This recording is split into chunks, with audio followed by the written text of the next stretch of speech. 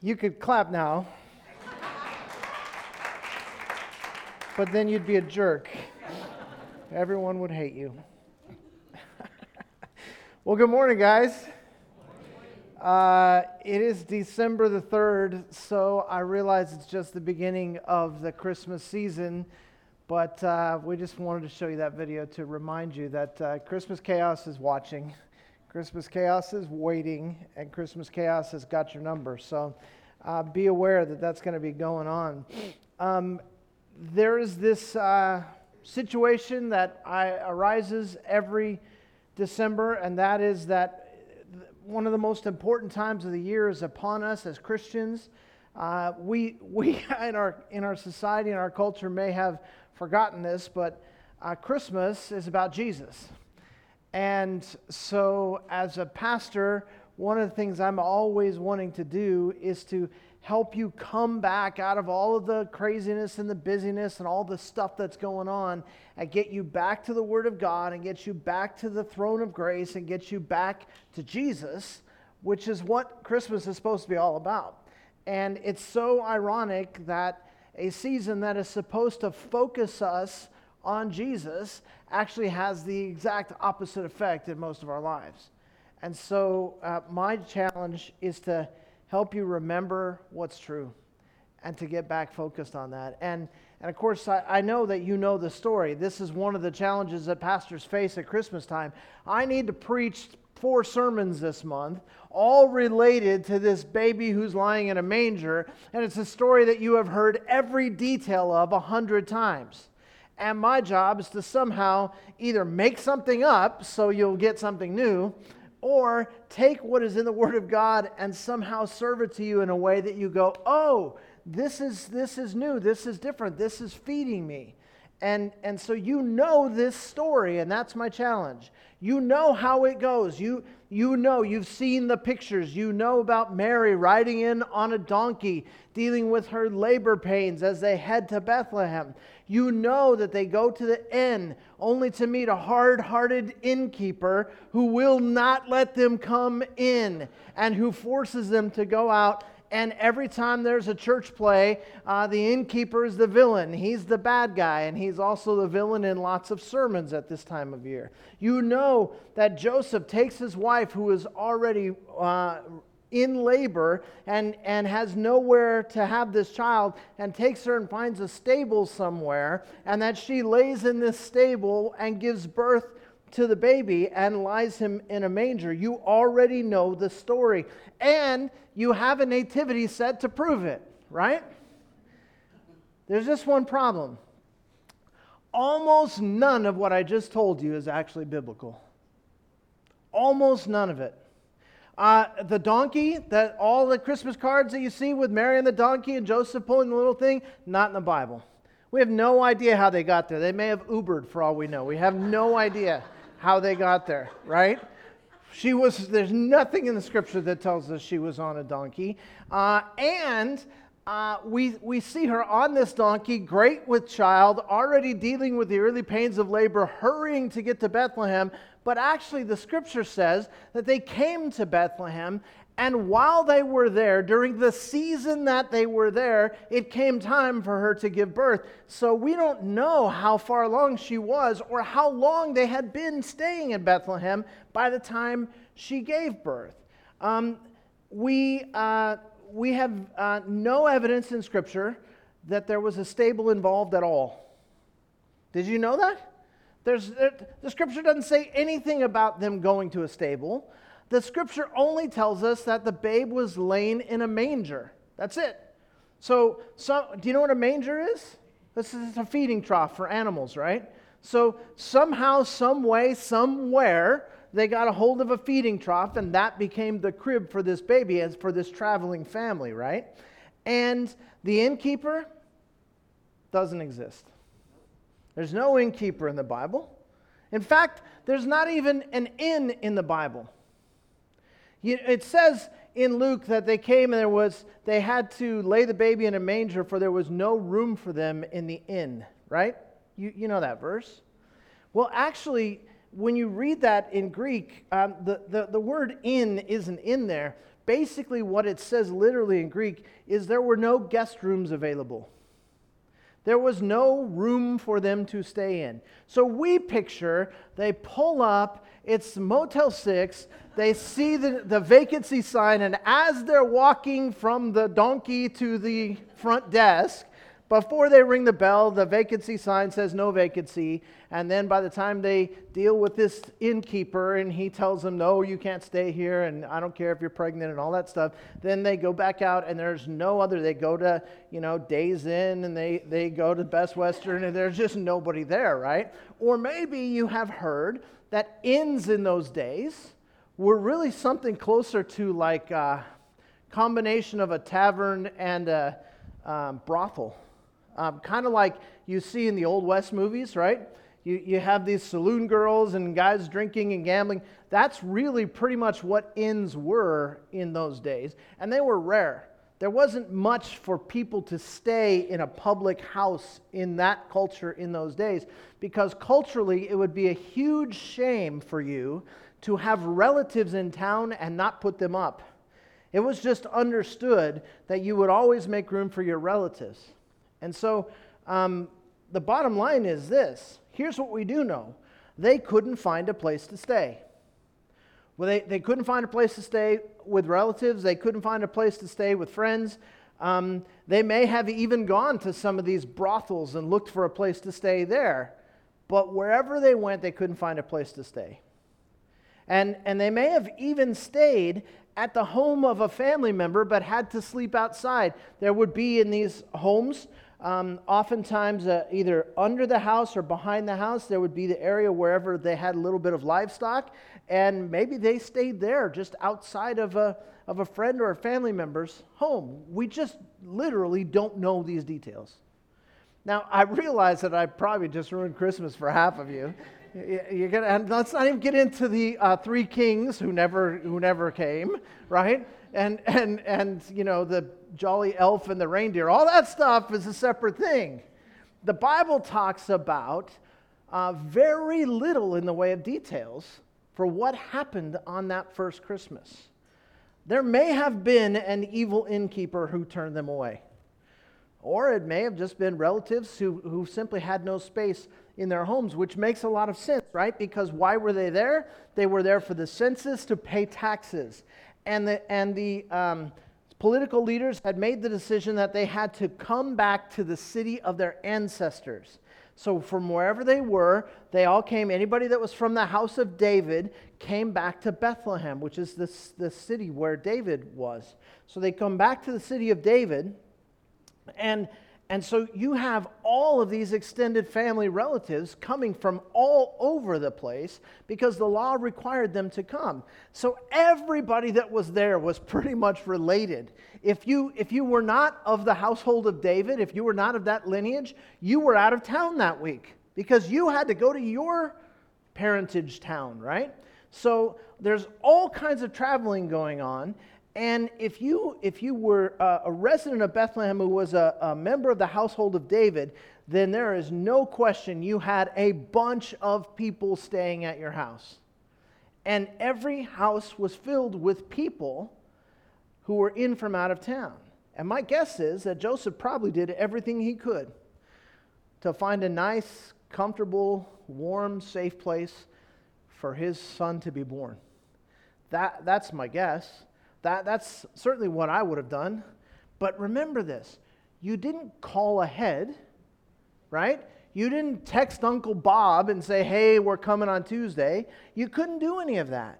You showed up and you went to whatever relatives you knew, and when they got there, apparently the rooms were all taken.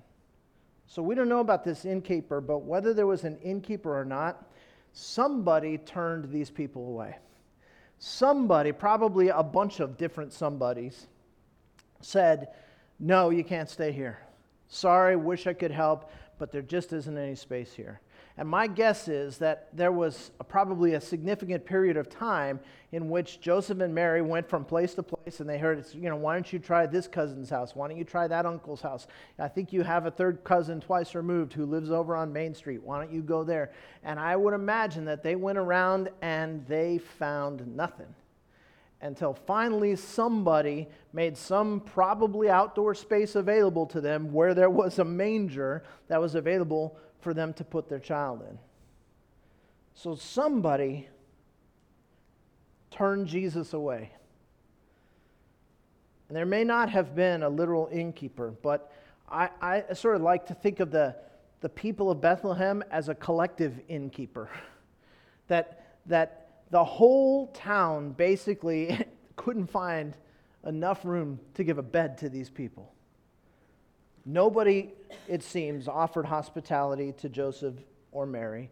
Nobody, it seems, offered hospitality to Jesus. And it's even a sadder story when you realize that both of them came from the house of David. So you have both Joseph's side of the family and Mary's side of the family, and still nobody gave up space for Jesus. And I'm sure that some of them kicked themselves later for it. You know, some of them maybe were at the wedding in Cana and drank that wine and went, we should have been nicer when he was a baby. You know, but this collective innkeeper had missed his greatest opportunity to experience God. And if you think about it, you can't blame him because he was swamped. It was not only the busy time of year in Bethlehem, it was probably the busiest time any of them could have ever remembered. It was literally chaotic. And so I want to get that out there, that some of these things are not the way we thought they were. A lot of this stuff is not in the Bible, the stuff that we take for granted about Christmas. But I want to tell you, I'm not going to spend an entire sermon time preaching about what's not in the Bible. That's probably being done somewhere this morning, but that's not what I'm going to do. I do want to say, though, that sometimes what's not in the passage is an important part of the message. Sometimes we can learn a lot from what doesn't happen in one of these stories. Like, let's take stories that we're familiar with. You're all familiar with the story of David and Goliath, and the little shepherd boy comes with his rocks and he kills the giant and changes everything for Israel. We know what happens in the story, but you know what doesn't happen in the story? King Saul, the mighty warrior and king, doesn't answer the call. That's what doesn't happen in the story. And his unwillingness to answer the call, his unwillingness to trust God, his unwillingness to stand up for his people, his lack of anger and brokenness at the fact that the name of a holy God is being mocked, that's part of the story. And it ends up having a huge impact on Saul's life, on David's life, on Israel. It has a huge impact. What didn't happen? Or take the famous story in Genesis where Abraham takes his only son, the child of promise, Isaac, and God says you're going to have to sacrifice him on an altar. And Abraham and Isaac go up the mountain to the place of sacrifice, and they build the altar and all of that, and we have Isaac lying on the altar and Abraham lifting the knife to plunge it into his son when an angel interrupts and stops and says, that's enough, your faith has been proven. We know what happens in the story. You know what didn't happen? Isaac never resisted. See, I know in a lot of our minds, Isaac is this little boy that he puts on the thing and ties him down. Isaac's not a little boy in the story. Isaac is at least 15 to 25 years old at this time. His father is well over 100. Who's going to win that fight? Right?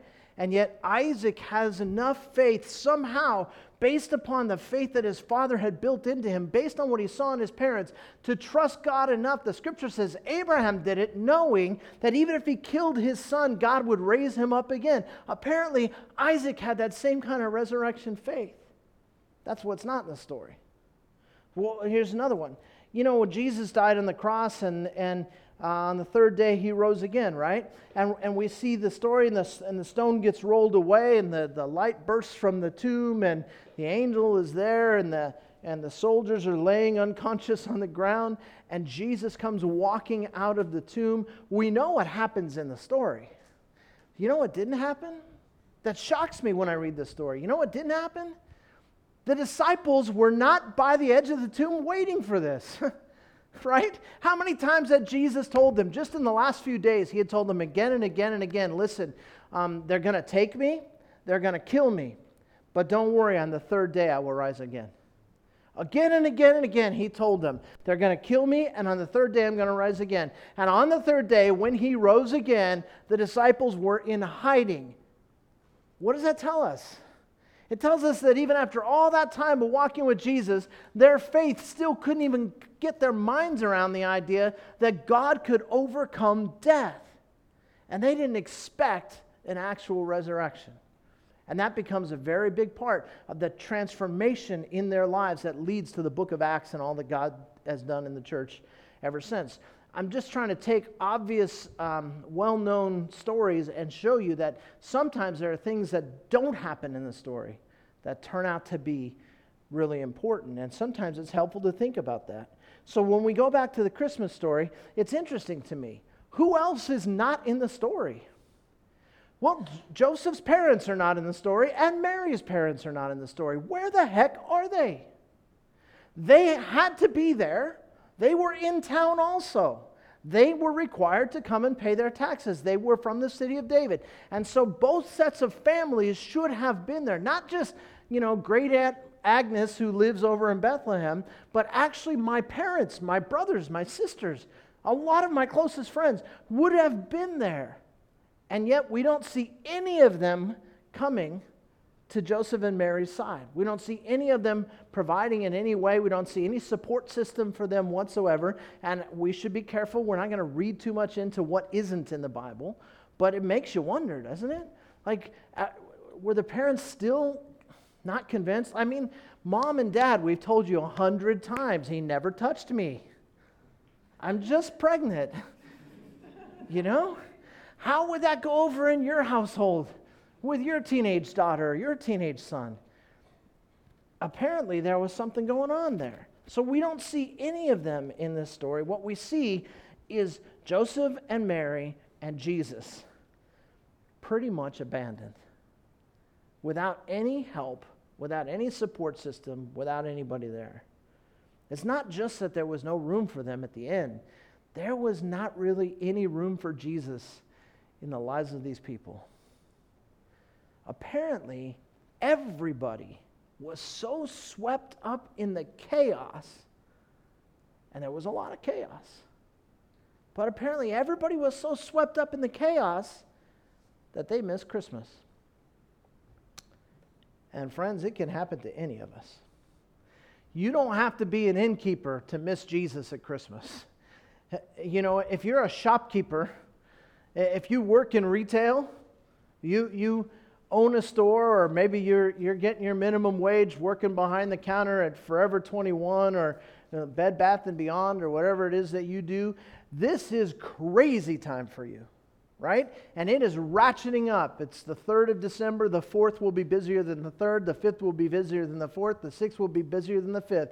And you're going to be working more hours, and you're going to be dealing with more cranky people, and you're going to have more challenges related to that, because if you work in retail right now, this is chaotic time.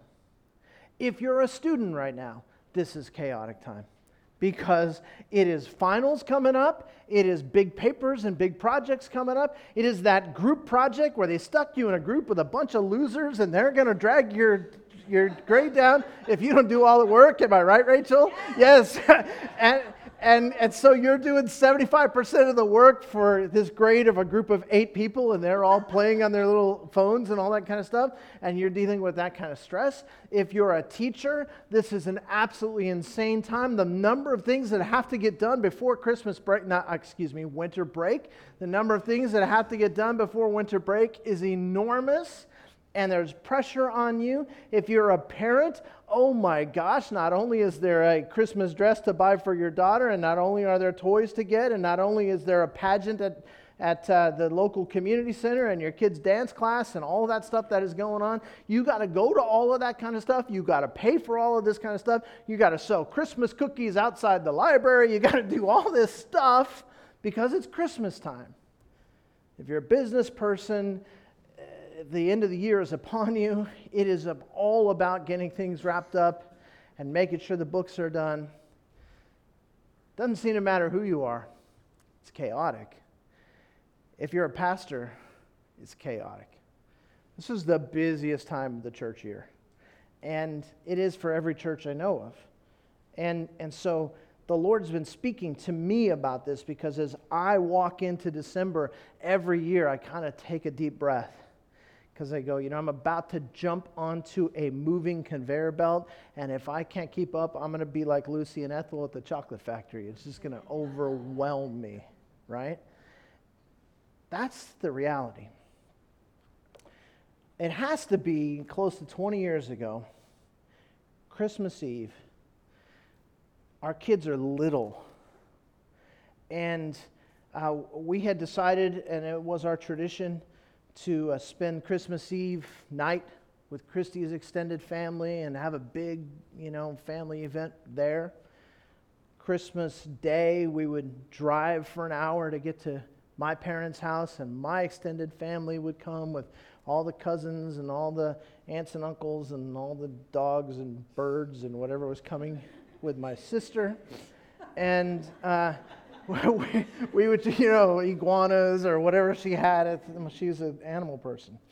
And the kids are little. And you know what? When you have 3 little kids, as a general rule, money's tight. And money was tight for us. And we wanted to do something to make it special for the kids. And we came up with this brilliant idea because we had free Disney passes. And we said, let's take the kids to Disneyland on Christmas Eve. Nobody will be there.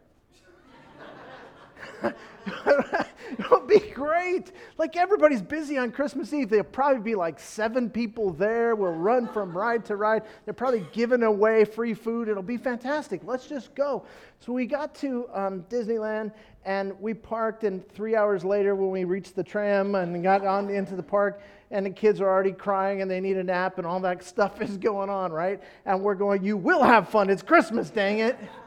We're doing that whole thing, right? And we spent the day at Disneyland, and then we loaded these sort of cranky, I need a nap kids back into the minivan, because when you have 3 kids, if you don't have a minivan, you have no life. It's as simple as that. You have to have a minivan. 2 you can do with a car, but 3 you have to have a minivan. So we have a minivan.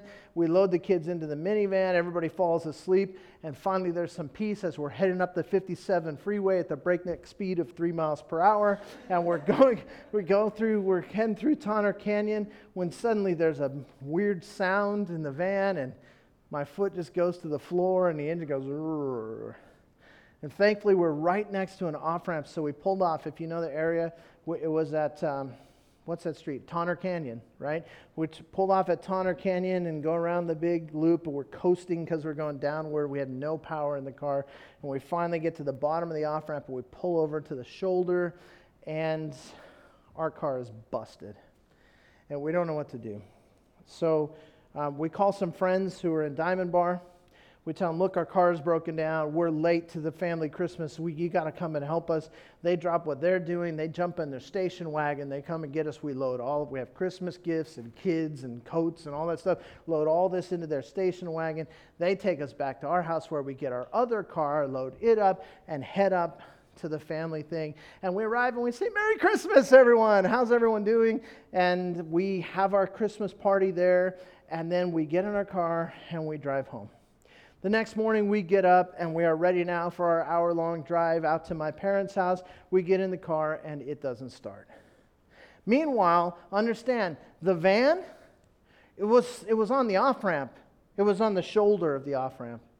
So what we did was we called a mechanic friend, and he said, I'll get a tow company to go get it. And when the tow company got there, they found that the car had already been impounded.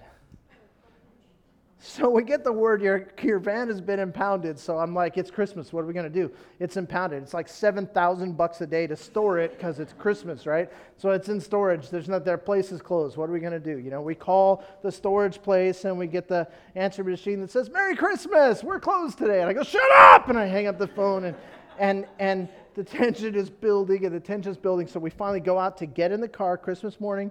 We're going to do this. We push everybody into this car. We're used to a minivan, right? But we push everybody into the car, and that car doesn't start. At that point, I mentioned the Lord's name, as a way of beginning a prayer. And we began to pray, "Oh Lord, help, help, help," and the car still didn't start. So we had another car. It was this old little car that we were going to get rid of and just hadn't gotten rid of yet. And it hadn't been driven in weeks or maybe months. And it was a Renault Alliance. Okay? Some of you know the dependability of those great Renault French cars. And the car was a little bigger than two of these seats, I think, It was it was like a clown car, And we got in the clown car and we stuffed all the car seats and all the kids and all the gifts and all the stuff, and we're in the little clown car like this, and that's how we drove for an hour out to Christmas and drove back. And when we finally got home at the end of Christmas Day, because Christmas Day with my family is a circus of its own.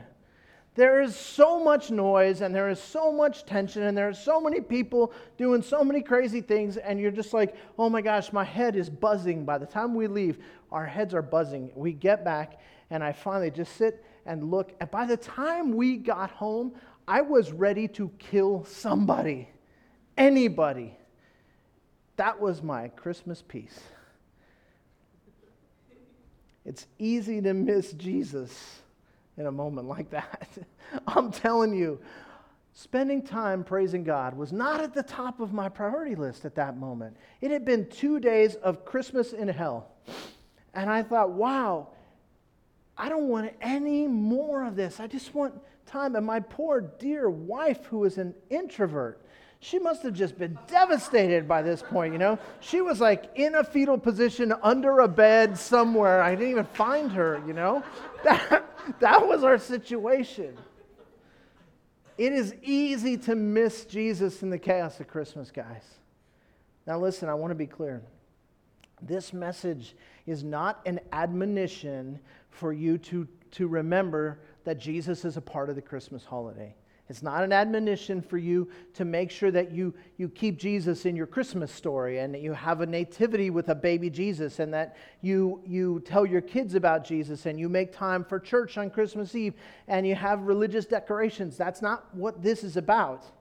This message is an admonition to keep Jesus in your heart during this otherwise chaotic Christmas season. I'm talking about your relationship with the living God, the one that we worship as a result of that first Christmas. Now, I said I wouldn't just do what's not in the Bible. Let's go to Luke chapter 2. I know you're thinking, aren't we going to pray? Aren't we about done? Hang in there. Luke chapter 2. To a famous story that you've heard before, beginning in verse 1. Now in those days a decree went out from Caesar Augustus that a census be taken of all the inhabited earth. This was the first census taken while Quirinius was governor of Syria. And everyone was on his way to register for the census, each to his own city. Joseph also went up from Galilee, from the city of Nazareth to Judea, to the city of David, which is called Bethlehem, because he was of the house of the family of David, in order to register, along with Mary, who was engaged to him and was with child. While they were there, the days were completed for her to give birth. And she gave birth to her firstborn son, and she wrapped him in cloths and laid him in a manger, because there was no room for them in the inn. There was no guest room for them. I want you to notice a couple of things, because this is my challenge every Christmas. I go back and read the Christmas story in all four Gospels and go, what have I missed, Lord? What have I missed? What do you want to show me about Christmas that I haven't seen before? I want you to notice a couple of things. If you go back to verse 1, I just want you to notice there's a lot of distractions at Christmas. Now in those days, a decree went out from Caesar Augustus, and that's where everybody goes, boo, we don't like Caesar Augustus. He's the bad guy. He's the guy, he's the ruler. He's the political leader who's making life tough on them, and there was a census that would be taken of all the inhabited earth. And as we continue to read, we find out that it's not just a census where we count everybody. We're counting everybody so we can collect taxes from them. So what I'm saying is, here's a situation. There is a situation in their day and in their time where they have a wildly unpopular political leader who has a new tax plan. Okay? I'm just saying. All right? And And this really jumped out at me. And the reason it jumped out at me was because it seems like every time I log onto the computer for anything, every time I turn on the news, every time I turn on the radio news or anything like that, and half the time when I'm having conversations with people, it's about this issue right now. That there's this new tax plan, what do you think? And you know what? It cracks me up. Raise your hand if you've read the tax plan. Nobody? Oh, it's only 500 pages. Why would you not read it? It's Christmas. You got nothing to do. The tax plan. I guarantee you have an opinion about it. You haven't read it. Neither have the senators, apparently, but that's neither here nor there. But I guarantee you have an opinion, and I've heard a lot of your opinions, and I've seen them on Facebook, and they're not always shared in the kindest of ways, that you have an idea that it's either terrible or it's wonderful, that Republicans are either great or they're satanic, or Democrats are either wonderful or they're from hell, and that's the deal. And you know, it would be so much easier if I could just get all Christians to go, yeah, this is our Christian political point of view, and then we'd all have the same point of view, but we don't. I can't say anything political up here without one of you getting mad at me. Half of you are probably going to get mad at me. And right now, and I want to be very, very respectful of the office of the president when I say this, right now, the controversy that surrounds our president and the leadership in our country is so overwhelming that most of us are very distracted by it. And I just wonder how much time, if maybe this isn't your thing, so wait, I'll get to you. But if this is your thing, I just wonder how much time you have spent talking about, thinking about, fretting about the leadership of our country and whether or not you like the policies that are being proposed and all that kind of stuff, compared to how much time you've spent either seeking after Jesus, serving Jesus, or sharing Jesus with somebody else. They were distracted because they had a political leader, a very unpopular political leader, who had a new tax plan. It was a distraction. Look at verse 3. And everyone was on his way to register for the census, each to his own city. In other words, as I said before, everybody had to uproot and take their entire family and head to another town, which would be difficult for us. There would be traffic at the airport. There would be issues of getting a hotel, all of that kind of stuff. Guys, this is 2,000 years ago. There's no airports. There's no taxi cabs. There's no hotels. There's none of that kind of stuff. It is absolute chaos, literally thousands of people in the streets of Bethlehem milling around, not knowing what to do. It's a dangerous situation. There's got to be thieves. There's got to be crises everywhere that you look. And there's this sense of urgency about it. You have to go now, and you don't have a choice. And by the way, you're going to have to bring a lot of money because we're going to tax you when you get there. So now I'm carrying a lot of money in the midst of this crazy situation. This urgency was a distraction. Everybody's life was in upheaval. And I don't have time to get into this very much, but one of the great leadership lessons I have learned is that there is a major difference between what's urgent and what's important. And so often we get caught up in what they call the tyranny of the urgent, where what becomes urgent, anything that's got a date and a time on it becomes urgent, right? And you got to get it done by that time. Guys, Christmas is coming. My wife asked me yesterday, how many days till Christmas? And we counted and went, okay, well, it's one less day today. And tomorrow will be one less day. It's coming. And there is this tyranny of the urgent that we have to get everything done by a certain time in a certain way and all that kind of stuff. And listen, when something is urgent, it has to be handled. I can speak to this because I just had heart surgery. I went to the doctor and he said, there's something wrong with your heart. And I said, what if I don't do anything about it? And he said, you'll die. And I said, let's have surgery, right? And I didn't have time. But it didn't matter because it was urgent. And you deal with what's urgent when it comes.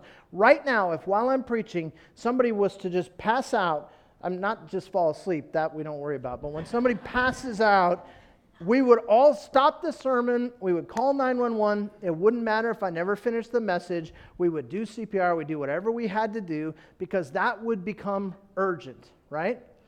A lot of times when you don't do the things that are important, you end up with things that are urgent. And the tyranny of the urgent can choke out your life. And this is why we have to prioritize things that are important. I'm saying all this not so you'll be a better business leader. I'm saying all this for this reason. Nothing's more important than your relationship with Jesus. The problem is it never feels urgent. So we can always put it off for something that's more urgent. The time that I need to spend worshiping, the time I need to spend in God's Word, the time I need to spend in prayer, the confession of sin that needs to take place in my life. I'm going to get to it. It's not that I don't want to get to it. I really do want to get to it. I really want to grow as a Christian. It's just that right now there's some urgent stuff I have to deal with. And some of us never get to what's important. Urgency was a huge distraction for them. But here's my question. When the chaos of the Christmas season surrounds you, are you going to move away from Jesus? Or are you going to move toward him? All these people in Bethlehem, they could not be bothered for reasons we could totally understand. And they moved away from Jesus. But there's another story that intersects. We're still in Luke 2. Go to verse 8. In the same region, there were some shepherds staying out in the fields and keeping watch over their flocks by night. And an angel of the Lord suddenly stood before them, and the glory of the Lord shone around them, and they were terribly frightened. But the angel said to them, "Do not be afraid, for behold, I bring you good news of great joy, which will be for all the people. For today in the city of David there has been born for you a Savior who is Christ the Lord. This will be a sign for you. You will find a baby wrapped in cloths and lying in a manger." And suddenly there appeared with the angel a multitude of the heavenly hosts, praising God and saying, "Glory to God in the highest, and on earth peace among men with whom he is pleased." When the angels had gone away from them into heaven, the shepherds began saying to one another, "Let us go straight to Bethlehem then, to see this thing that has happened, which the Lord has made known to us." So they came in a hurry and found their way to Mary and Joseph and the baby as he lay in the manger. And when they had seen this, they made known the statement which had been told them about this child. And to all who heard it wondered at the things which were told them by the shepherds. But Mary treasured all these things, pondering them in her heart. The shepherds went back, glorifying and praising God for all that they had heard and seen, just as had been told them. Guys, the shepherds had a job to do. They got interrupted too. They were out in the fields keeping watch over their flocks. They had, who knows, hundreds, thousands of head of sheep that they had to take care of. Chances are they didn't belong to them. Chances are they were hirelings. That would have been 99% of the shepherds in that day. And so chances are they're out there doing their job when suddenly a heavenly host appears and gets their attention. And now they've been interrupted. And now in the middle of their ho-hum existence, they're interrupted. And what did they do? They didn't have time for this. They didn't even know this family that they were being told about. And they were taking a big risk. There's not a word. I know in your nativity scene there's one or two little sheep that come and, right? But there's no mention of that. They didn't bring any sheep as far as we know. And they certainly didn't bring 1,000 sheep. That would have been a little crowded, right? Apparently they left their sheep behind. Were there other shepherds? I don't know. But apparently they walked away from their job to go and see this child. They didn't seem to make any arrangements. They just started moving toward Jesus when they heard about him. We don't even see them debating what to do. Oh, did you hear that message? What do you think we should do? It's obvious what to do. Unto you has been born a Savior who is Christ the Lord. He's been born for you. He's the King of Kings and the Lord of Lords. He's the Messiah, the long-awaited Emmanuel that Israel has so long been waiting for. What should we do? We should drop everything and get as close to him as we possibly can. How can you possibly ignore a message like that and just get back to the ho-hum of your regular life? Even when they did return to their sheep, what were they doing? Glorifying and praising God. No mention of that before. There's something that happens when you encounter Jesus. Changes your relationship with God. Christmas changed those shepherds because they made Jesus the center of it. Not just an addition to the chaos. Listen again to the message that they received. Verse 10, but the angel said to them, "Do not be afraid, for behold, I bring you good news of great joy, which will be for all the people. For today in the city of David there has been born for you a Savior, who is Christ the Lord. What are you going to do with a message like that? Remember, in the midst of the chaos, Jesus is the Prince of Peace. Does that word describe your life right now? Is it going to describe your life 2 weeks from now? 3 weeks from now? It should. Peace is the reason Jesus came. But when he came to the people in Bethlehem, they were too distracted. They walked away from Jesus. The shepherds dropped everything and walked toward him. And it changed them. The people of Bethlehem couldn't find room for Jesus. The shepherds made room. And that's what I want you to go away with today. I'm not telling you you're going to be less busy this year if you just focus on Jesus. What I'm telling you is you have to carve room out because there's a lot of urgent stuff, but nothing is as important as your relationship with Jesus. So my message today is simple. I know it's chaotic out there. I know what the malls are like. I know there's packages coming. I know there's parties, there's people, there's work things to do and all that kind of stuff. Various crises. Just like we saw in the video, Christmas chaos is running around pulling the lights out of your Christmas tree, right? You're going to face it this year, just like you face it every year. That's a given. The only question is, in the midst of the chaos this year, in the Christmas play that is your life, will you be in the role of the innkeeper, or will you be in the role of the shepherd? Will you be moving away from Jesus, or will you find yourself moving toward Jesus? You may think you're just going to get swept up in a current, but my friends, the choice is yours. Will you move away from Jesus, or will you move toward him? The way you answer that question will make all the difference. Not just at Christmas, but always. Let's stand and pray together.